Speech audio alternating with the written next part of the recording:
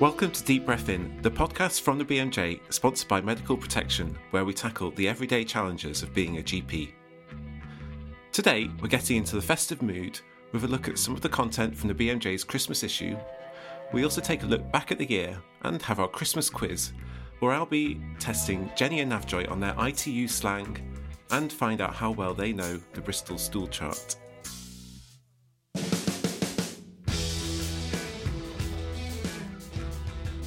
I'm Tom Nolan. I'm a GP in London and clinical editor for the BMJ. And I'm joined by Jenny and Navjoy as ever. Hi, Jenny. Hi, Tom. I'm Jenny Rasanathan. I'm a family medicine doctor and clinical editor for the BMJ. And Navjoy, hi. Hi, I'm Navjoy Lada. I am a clinical editor at the BMJ and a locum GP in London. Hi. So Christmas episode. So we're trying and keep the mood upbeat, despite what's going on around us. I guess on that, it feels like every couple of weeks, doesn't it, where another unbearable thing happens. But I suppose apart from doing this podcast, how's your year been, Navjoy?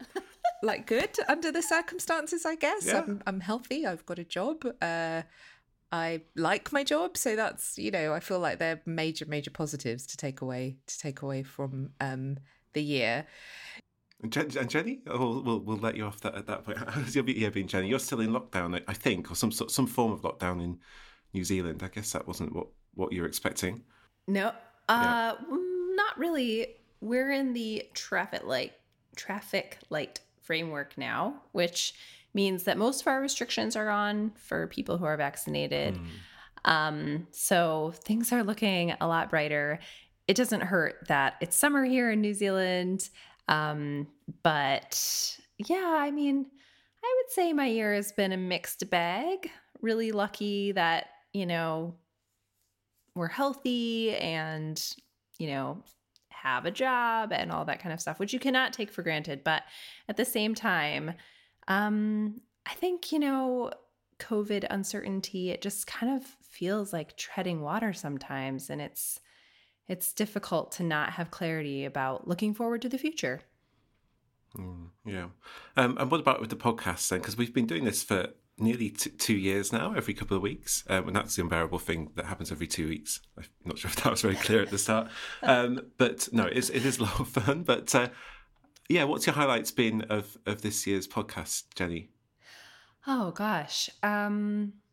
It's such a privilege to do interviews with so many of our really bright and wonderful guests and, to continue to kind of have this community of support around general practice, which I'm really excited I kind of get to restart this year. Yeah, it's been cool, isn't it? What about you, Tom? Yeah, it's been fun. It's been, like I say, there's so many people that I've had a chance to chat to. I think my big...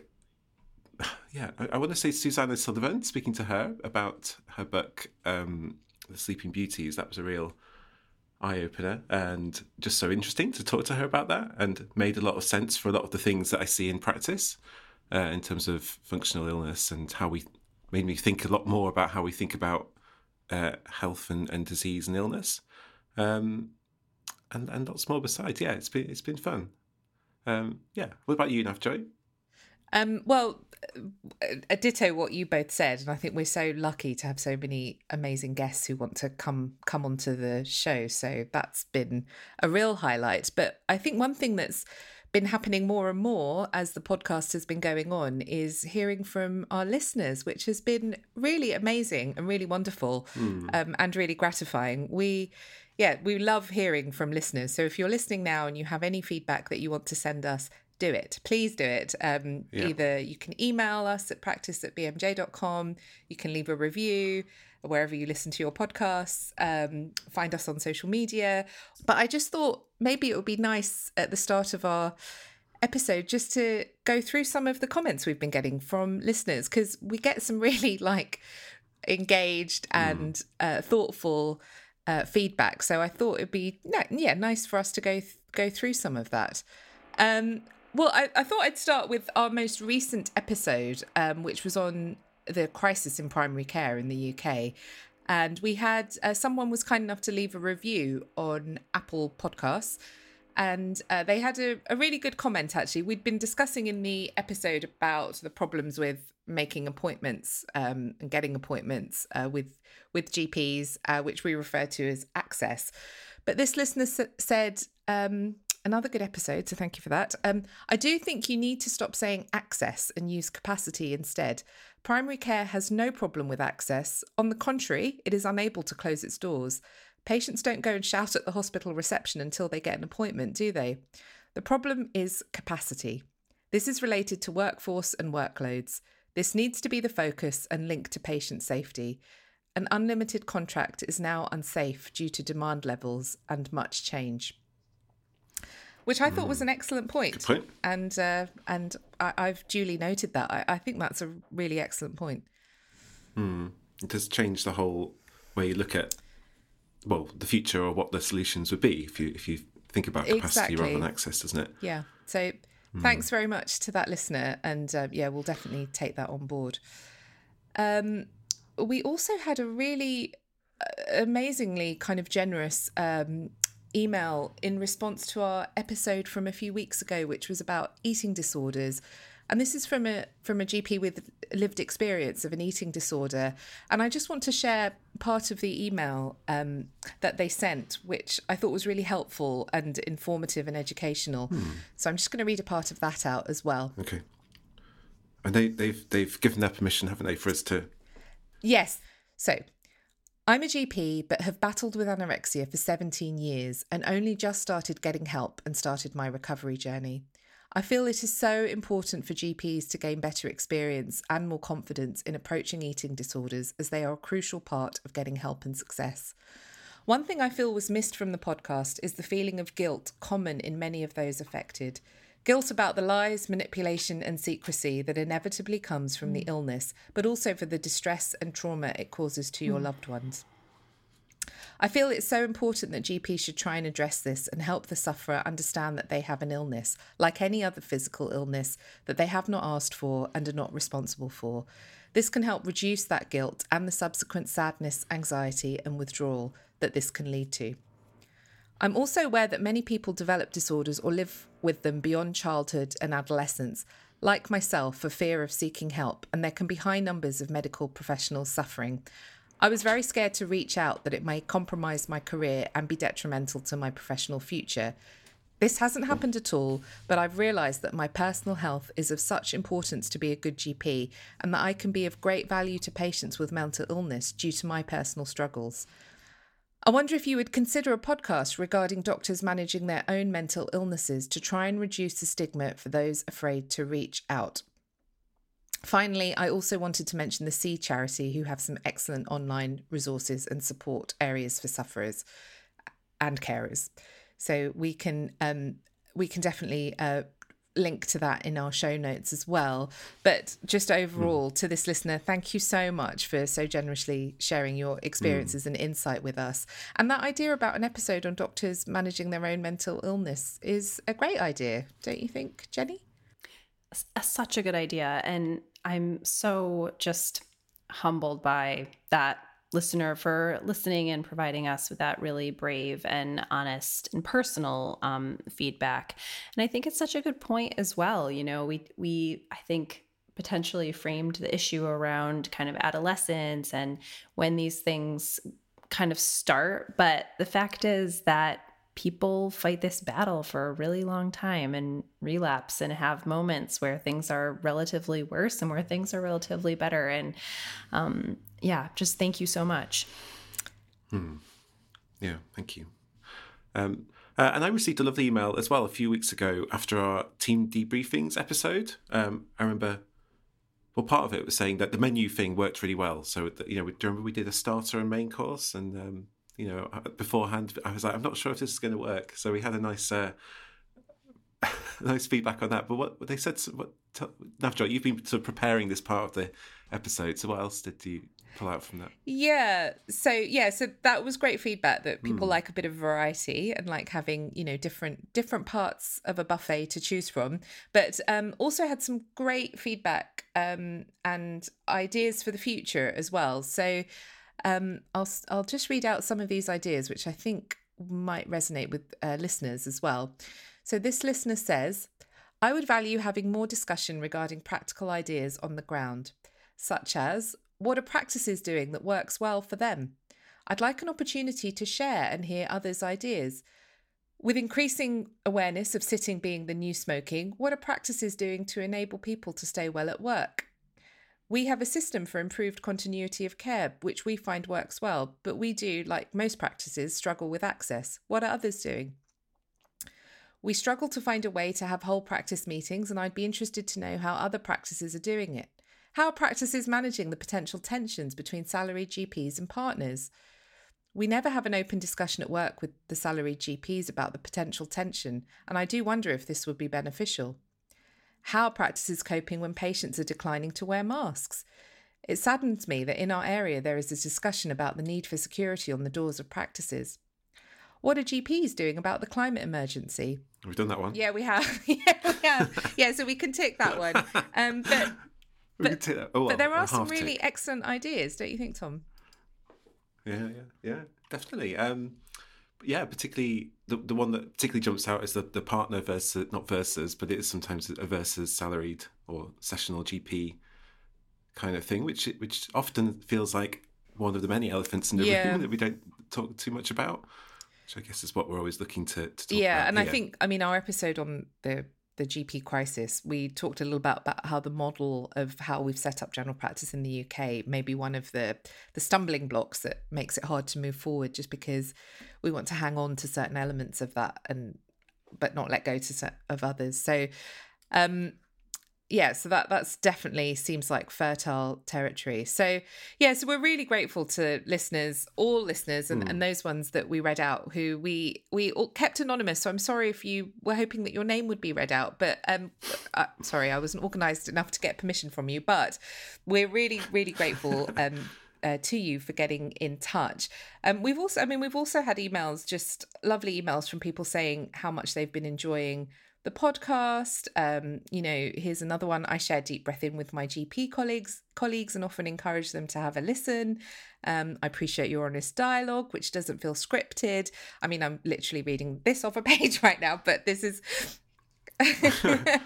yeah. And I think the theme that comes through in a lot of these emails is that it's reassuring to have that connection to other GPs, and I think hearing from other GPs or hearing the experiences of GPs can feel reassuring and comforting at a time when we're dealing with a very difficult job. And one listener said, this podcast isn't just a deep breath in, it's a breath of fresh air, which is lovely. But just I don't want people to think you can only get in touch with nice things.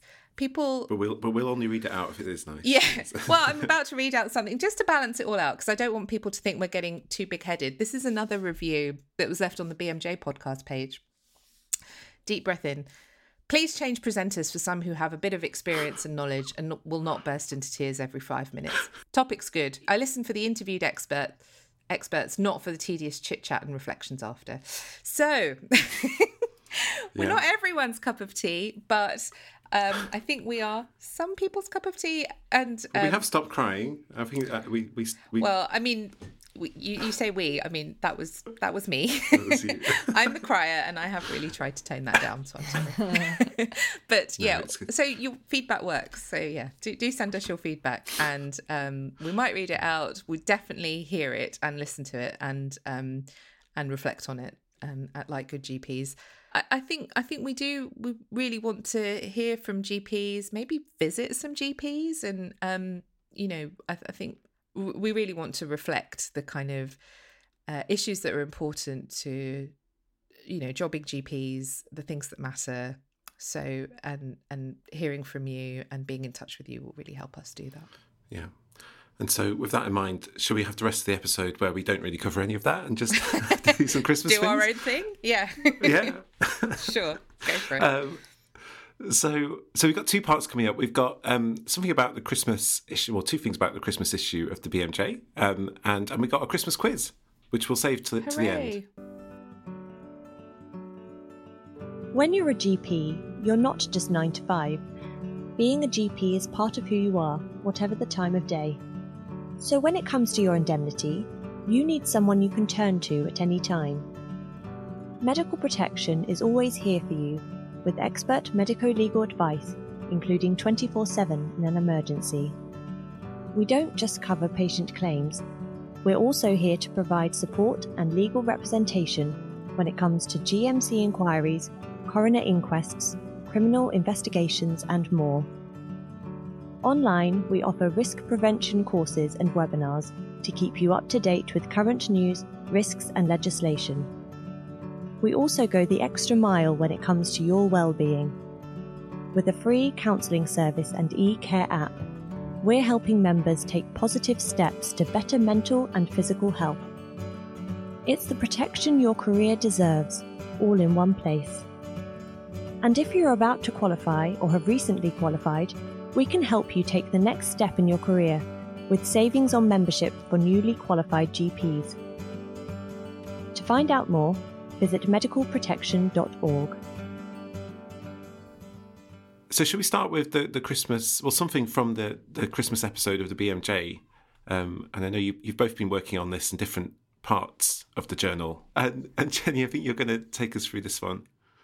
Every year, it's such a joy to pull together whimsical articles, which are still mostly rigorous science, and that sometimes just look at these really funny or interesting questions. And I really encourage everyone to have a look at the issue when it comes out, because there's some really great content this year about, for example, does a Christmas card mean that you're going to have greater participant follow-up in a clinical trial?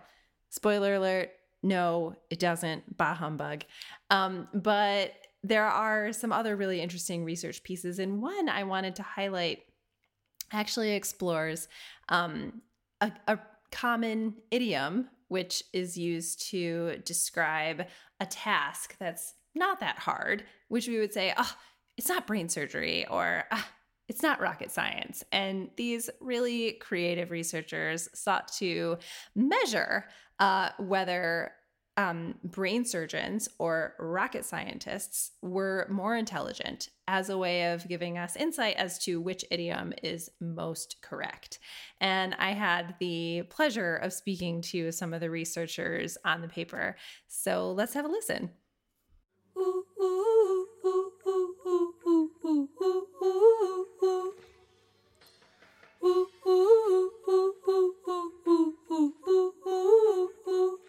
My name's Dr. Inga Usher. I'm a final year clinical PhD student studying a rare bone cancer, chordoma, and an aspiring neurosurgeon. My name is Aswin Chari, and I am a neurosurgical trainee and coming towards the end of a PhD studying children with epilepsy and trying to understand why in some of these children we are able to cure their seizures with an operation, and others we're not. So the phrase is it's not rocket science and it's not brain surgery are commonly used. There's a famous British sketch about it by Mitchell and Webb, but no one subjected these to scientific scrutiny, which was what we set out to do, with I think some interesting results with some implications for diversity and planning the workforce.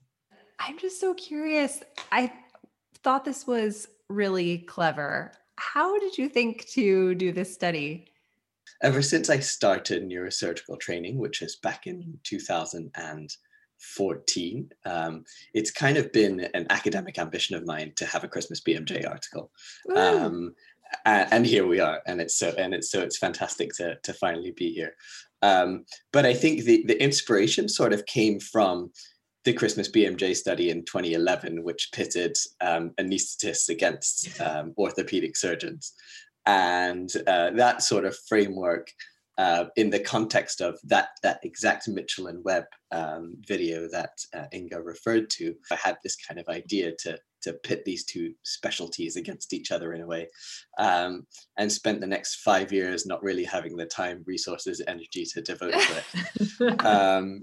Obviously had shared it with a bunch of friends, but had never actually got around to making it happen. And the impetus to make it happen came from a really, really good friend of ours called Alex Alamri, who started a charity called Brain Book, whose aim was to kind of demystify neurosurgery and neurosciences to the general population, be that medical students, patients, relatives, etc. And so as part of Brain Book's charity, he wanted to put together a research team and asked me to lead that research team. And I thought, here you go, here's a group of individuals who are really keen to do something that may have a kind of wider social impact, and have the resources, time and energy to then make it happen. And really the credit must go to Inga for driving this and getting it to where it is now. Great. And what did you find? That was very interesting. So we did two studies in a sense. We did one where we pitched the aerospace engineers or the rocket scientists against head-to-head against the neurosurgeons to work out whether one can be a bit smugger in the presence of the other. And the space engineers or the rocket scientists came out on top in terms of mental rotation and manipulation.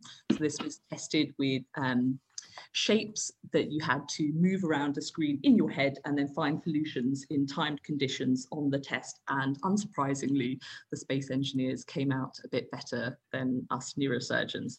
However, the neurosurgeons also won something for themselves, and we are better at semantic problem solving or recalling the definitions of rare words, which I think is probably related to learning very long lists of very archaic words at medical school. The way in which this test works was really, really interesting to us. It's a field that neither Inga or I are experts in, and we really valued the input from our colleagues who came up with this test. But essentially, the premise is that IQ is not just one measurable thing, and that actually the important thing is to break it down into kind of mutually distinct domains. And exactly what those domains are will vary based on the population that you're testing. So what we did with this particular study is the participants did 12 different tests, and we used a kind of factor analysis, which is a statistical technique, to break it down into loads of different domains that were kind of different to each other. So the domains that we got were memory, spatial problem solving, mental manipulation, semantic problem solving, which is what Inga's just explained, and then 2 speed, so problem solving speed and memory recall speed. And actually, I think that the real take-home message is that of these 6 domains, in 4 of those domains, there was absolutely no difference between neurosurgeons and rocket scientists. And actually, each one had kind of one winning domain to take home, which kind of made sense to us. As Inga mentioned, the semantic problem solving, I think, relates to the fact that we learn way too much Latin and Greek. And so we're familiar with those etymologies for rare words. And then the mental manipulation side is I guess, a key component of the engineering disciplines. And so it's not surprising that the rocket scientists came on top in that domain. Yes, of course. So as Aswin said, the important point is that there wasn't a huge difference between the rocket scientists and the brain surgeons in most of the domains. As he said, it was just these 2 domains that I mentioned earlier. And then actually pitting the neurosurgeons and the rocket scientists against the general population in a similar fashion didn't reveal a huge number of differences, which is, I think, something that we perhaps wanted to see. So in the original Great British Intelligence Test, this is going to sound a bit like what someone called a Lake Woebegone sort of fantasy, but they said that 90% of the British population scored above average on one of those domains. So there are multiple different domains that are tested. And actually, most people are unsurprisingly good at one thing and maybe better than average at one thing, which is a really nice outcome from that study. And in a similar fashion, this is what we found with our study. So actually, between the rocket scientists and the general population, we didn't see any differences, any significant differences. They displayed a range of cognitive abilities and similar to the general population or our control population. With the neurosurgeons, we saw an interesting trend that went both ways. So we saw one trend in which the neurosurgeons were scored slightly higher than the general population in terms of processing speed. And then one trend we saw, which was the memory recall speed was actually a little bit slower neurosurgeons compared to the general population. I think was kind of nice in that I think both groups balanced out against the general population. And one of that was one of the main reasons why we chose this test in a way, was that the Cognitronic guys had spent a lot of time administering tests to members of the British public as part of this Great British Intelligence test that they did. So in the end, although it was administered to over 250,000 people in the UK, we had a population of about 18,000 who had done the exact same battery of 12 tests that we had administered to our rocket scientists and brain surgeons. And we wanted to compare both groups to the general population. And the reason for this was to identify whether there was anything special, whether, the pedestal given to these specialties by these phrases was justified. And as the title says, as it says on the tin, we don't think so, clearly.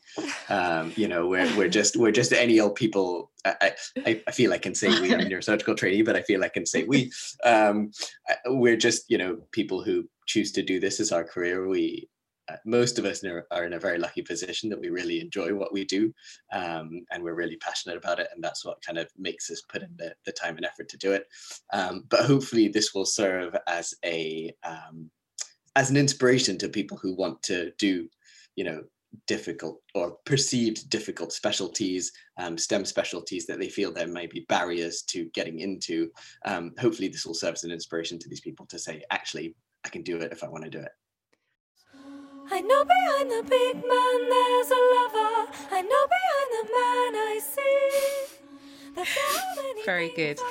I like that genre of Christmas BMJ article of that kind of compare specialty, and I think it's popular with readers of the Christmas BMJ as well. And the article that they mentioned from 2011, which was comparing strength and intelligence in orthopedic surgeons and anaesthetists. I mean, it just has one of my favourite titles: Orthopedic Surgeons as strong as an ox and almost twice as clever, which I think is really funny. But I mean, I think the study goes on to find that the orthopedic surgeons perform better, that were stronger and more and smarter than their anaesthetist colleagues. So jokes on the anaesthetists, I guess. But very good. And should we, the Mitchell and Webb sketch, because people might not know exactly what that is, I'd suggest everyone Googles Mitchell and Webb brain surgeons versus rocket scientists, because we all had a look at that, didn't we? It's very funny, isn't it? Yeah, and we'll stick a link to that also in the show notes. So for some very long show notes today, thank you, Eleanor, who makes the show notes. So should we move on? So speaking of intelligence tests, we've got the quiz. So and I'm afraid I've done this again. I did it last year, and Jenny, and it wasn't you, Navjoy, it was Helen, Kat and Helen, wasn't it? And they were not happy about the very numerical nature of the quiz, and how every question I was asking for to estimate risk of things. So anyway, we're going to test your a bit of an intelligence test for you two, if that's okay. Yeah, great. Thanks. I love being publicly shamed. Yeah. No, not really. So I've done three sections to the quiz, and one of them is based on another BMJ Christmas article. The title of the paper is "A Smidge or a Bridge Too Far," and this relates to an ICU slang dictionary, which is definitely worth a read. It's quite good fun to go through.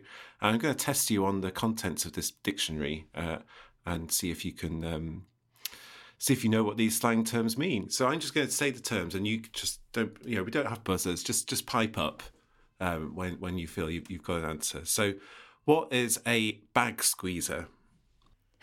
Is it an anaesthetist? Yes, that's right. 1 point to you. Oh. That is an anaesthetist, yeah. I've never heard that You've before. Never heard that one? Yeah. More anaesthetist bashing. Great. Okay, now a term here. So what do we mean by this term? The closest crocodile to the canoe. Oh God, no idea. The closest crocodile. What could that to mean? Is it? So- Oh, is it the patient who has the worst prognosis?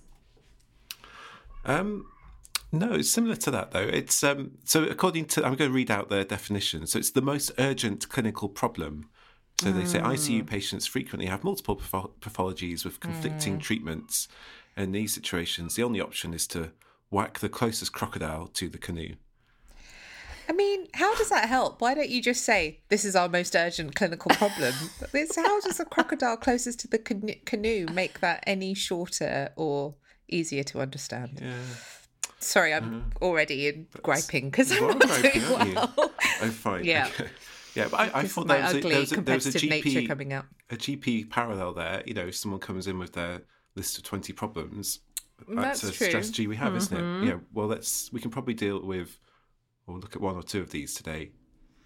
What's the closest crocodile to a canoe? And then they just look at you. That's very good, Tom. Very good. Like it. Honestly, if I was that patient, I would be like, what are you talking about? Yeah, I'm not sure you'd use maybe the you term. could get away with it if you practiced in, like, I don't know, the Everglades or something. But in South London, I don't know how well that would go down. But I like it. Yeah. Okay. Next one. Here's my favourite term here. Crispy. Oh, dry, dehydrated. Yeah. Oh, you're back. You're in 1-1. Okay, good. Yeah, we used to have when I was a house officer, as a cardiology reg, who would always use the term crispy on a ward round. It would just make us so happy. It's like, this patient came in, they're crispy. And like, that's it. That's all he needed to say. Anyway. Didn't make We you would just happy say because... dry. Yeah, but did that not reflect on your management of the patient? Oh, no, this is people being admitted, not after Okay. No, I mean, yeah, well, let's not talk about that. Yeah, let's not go there. So, iPhone positive, adjective.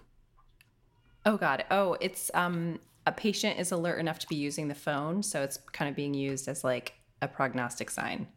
Yes, that's right. And they say, like many doctors, intensivists often favour Apple's iPhone, but other models of mobile phone are available. Okay, next one. What's a Movibomb? Pardon? Movibomb. Oh, that sounds like it could be a reaction to a laxative. Yeah, I could give you half a point there. It's a large dose of Movicol, at least 8 sachets. Yeah, but again, they say it's not the outcome. no. It's the Sorry. treatment. I took it to a That's the kind fine. of place I could take it to. Yeah. So we'll have more Movicol chat later. So we'll come back to stool. Not fit for a haircut. I mean, it sounds like a patient who is so unwell that they would be a candidate for a procedure. Yes.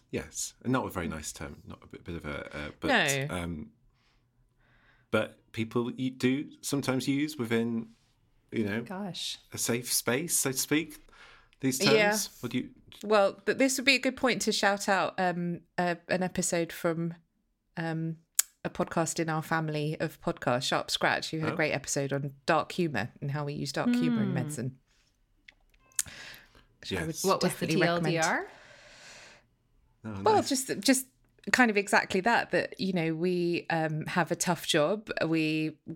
We have kind of close, intense relationships with our colleagues, and sometimes dark humour or ways of referring to things that maybe people outside the job might frown upon get used, but it's one way that we cope and with that. Okay, one more, and then we'll go on to a more serious, nice guideline round. Vitamin H. What's vitamin H? Heparin? Oh. No? Happiness. Trust you to do that. No, it's haloperidol. Oh, God. Also could also Also be horrible. Oh, Okay, vitamin right. H. Goodness me. Yeah. So 2.5 to Nav, Charlie, and 1 to you, Jenny. Sorry. Really? I Yeah. thought Jenny did better than that. Okay, round 2 is, I mean, it seemed a good idea when I was writing it, but maybe a bit boring. Nice guidelines. Have you been reading your nice guidelines this year? Yes, of course. Okay, well, we'll find out. I've got 4 questions about which testing you on your knowledge of updated nice guidelines in 2021. Gosh. Thanks, Tom. Really bringing the fun, aren't you? If people can just skip about 3 minutes ahead if they don't want to listen to this bit. So, question 1. Which of these is recommended by the NICE Chronic Pain Guideline for Management of Chronic Primary Pain? So, we've got gabapentin, benzodiazepines, duloxetine, paracetamol, or lidocaine patch? Paracetamol? I think it's duloxetine. Navjoy, correct. Yeah, sorry, Jenny. Oh, nice. That's okay. I put lidocaine patch there because particularly UK listeners we have. Are you aware of the lidocaine patch? So prescribing, we're constantly getting told off whenever we prescribe a lidocaine patch because they're expensive and they don't work, and so. But I think they're in the pain clinic, patient GP letter template. Just Exactly. We're told to prescribe them by a specialist, and then we get bashed on the head for prescribing them. Anyway, Welcome question 2. to life in UK primary care. Yes. Yeah. So NICE acne guideline. Which of these first-line treatments is not contraindicated in pregnancy? So these are all topical fixed combinations. So we've got adapalene and benzoyl peroxide, tretinoin and clindamycin, or benzoyl peroxide and clindamycin. Oh. The last one? Yes. Yeah. I actually read that guideline. Helpful. Yeah, there you go. And remembered it. And the last question, AF. So there was a new guideline update, I think, on management of AF and assessment. So which bleeding risk tool has replaced has bled in the NICE guideline due to its high accuracy in predicting absolute bleeding risk? No, I've got 3 options, don't worry. So is it the Wrigley's tool, Orbit tool, or the Tic Tac tool? Oh, I like it. Oh, very good. Oh, now I'm embarrassed. I don't know. Is it Orbit? Yes. Yes, it is. Yay. Do you like that? What's your favourite chewing gum or breath freshener brand? I like I was going to say Eclipse. Don't know it. Is that a US thing? See, I just feel like I'm at an unfair disadvantage here. This is not... Are we speaking the same language anymore? Do you know Spearmint Extra, Jenny? That's my chewing gum of choice. I do. Yeah. I've got a tub of those in my car. Bad for the environment, Navjoy, sorry. Oh, okay. Sorry. I'll just have bad breath. Right, and then the last part of our quiz is the Bristol Stool Chart quiz, which is drawn from a recent article that we've published on childhood constipation, which has gone down really well. We've got lots of poo emojis on Twitter, liking the article. Great. And I think it's such a good article. I really It is. It's good. I will find that very helpful for my clinical practice. and it includes poo charts that people can print. You can print off or send to parents if you want, and varieties of them as well, not Yes. just one. But yeah, you can choose. Yeah. So in the article, there's the paediatric Bristol stool chart, which helpfully gives you a food or other thing that children will be familiar with. That tells them what type of stool that is. So mostly food stuff. So I'm going to tell you the food type, and you can tell me what type of stool that kind of equates to on the chart. Okay, let's start with an easy one. So rabbit droppings. Is it? It's 4 or 5. I think it's type 1. It's type 1. So rabbit droppings. It's type 1. Yeah, it's the hardest. The pellets, the little pellets. Okay. Jenny, do you in the US have do you a use thing this, where Jenny? the Bristol stool chart is labelled on the back of every toilet, basically, behind every door? It's everywhere, so you kind of. I mean, I use this. I use the adult version of the tool all the time. But I just always have associated like rabbit pellets with the like IBS constipation one, and I'm just used to starting at like thick and going to like thick and salad, going to watery. It is that the order of that is a bit odd. But I didn't. Do you have it like the poster? I just recall, particularly in the hospital, just the poster was everywhere. No, it's not. It's not posted almost anywhere. In fact, I don't actually know of other GPs in the US who frequently use this. Okay, so let's start with which type of stool from type 1 to 7 looks like a bunch of grapes. A bunch of grapes. I'm going to say... Type 3? Yeah, I would say 3 as well. Yeah, close. 2 is type 2. Okay. Next one, corn on the cob, which... Oh, God, that's disgusting. That's really disgusting. This is so unappetizing. Yeah. I think that's... Then type 3. I think that's type 2. No. Well, we just said that bunch of grapes is type 2. Oh, you said the other one was type 2. Okay, yeah, then I agree with Jenny. I'm going to give Jenny the point for that because she said it first. Yep, type 3. Chicken nuggets, every child's favourite. Type 5. Yes, it is type 5, yep.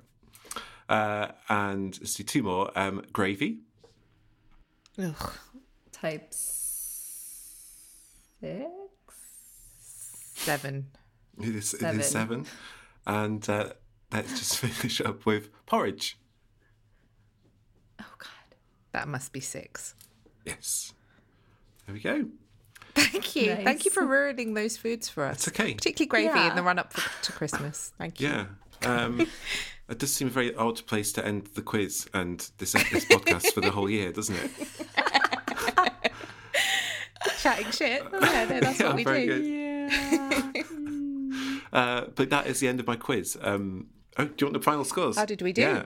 Yeah. So Jenny has scored 5 points. And Navjoy, you have won because you have scored 7.5. Oh, Yay! type 7.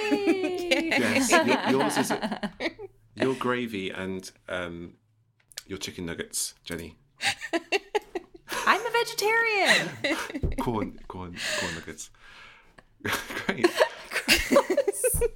Oh, God. So that's the end of the quiz, and that's the end of this episode and the end of this podcast for this year. So we will see you back in 2022 with more episodes. And please get in touch, practice@bmj.com or anywhere else you can think of.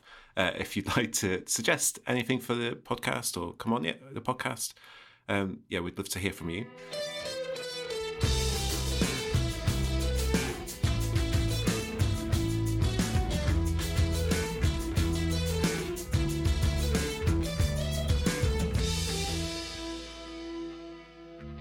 I think we should do some proper thank yous. We do a thank you to our guests. So thank you to Jenny and Navjoy. And thank you to Aswin and Inga for their wonderful paper in this year's Christmas issue and for joining me to talk about their findings. And I think we should mention the other people involved with the podcast, but that you don't hear, that do a lot of work actually. So Duncan, definitely our producer, who's always in the background editing everything and telling us what we're or setting us straight. So thank you, Duncan. There's Eleanor Bell. She listens to every episode and does the show notes and does a lot of the the back office stuff. So thank you so much, Eleanor. Also thanks to Kelly Brendel, who often summarises the podcast for the BMJ so that people actually hear about us and listen. Paul Simpson, who he's like the grandfather of the podcast. I'm not sure. He was certainly involved in getting us set up and getting us funded. So thank you, Paul. And podcast granddad. Yes, podcast granddad. Olive, who is another editor and producer for the podcast. And then I think the final one to Childcare, who provide the music. and actually have a new album out this year, which is very good and is doing really well. And you'll hear them on Radio 1 and things like that. So Childcare, do the music and do take a listen to their latest music on Spotify or wherever. And the final thanks to you, our listeners. We'll see you next year. Take care.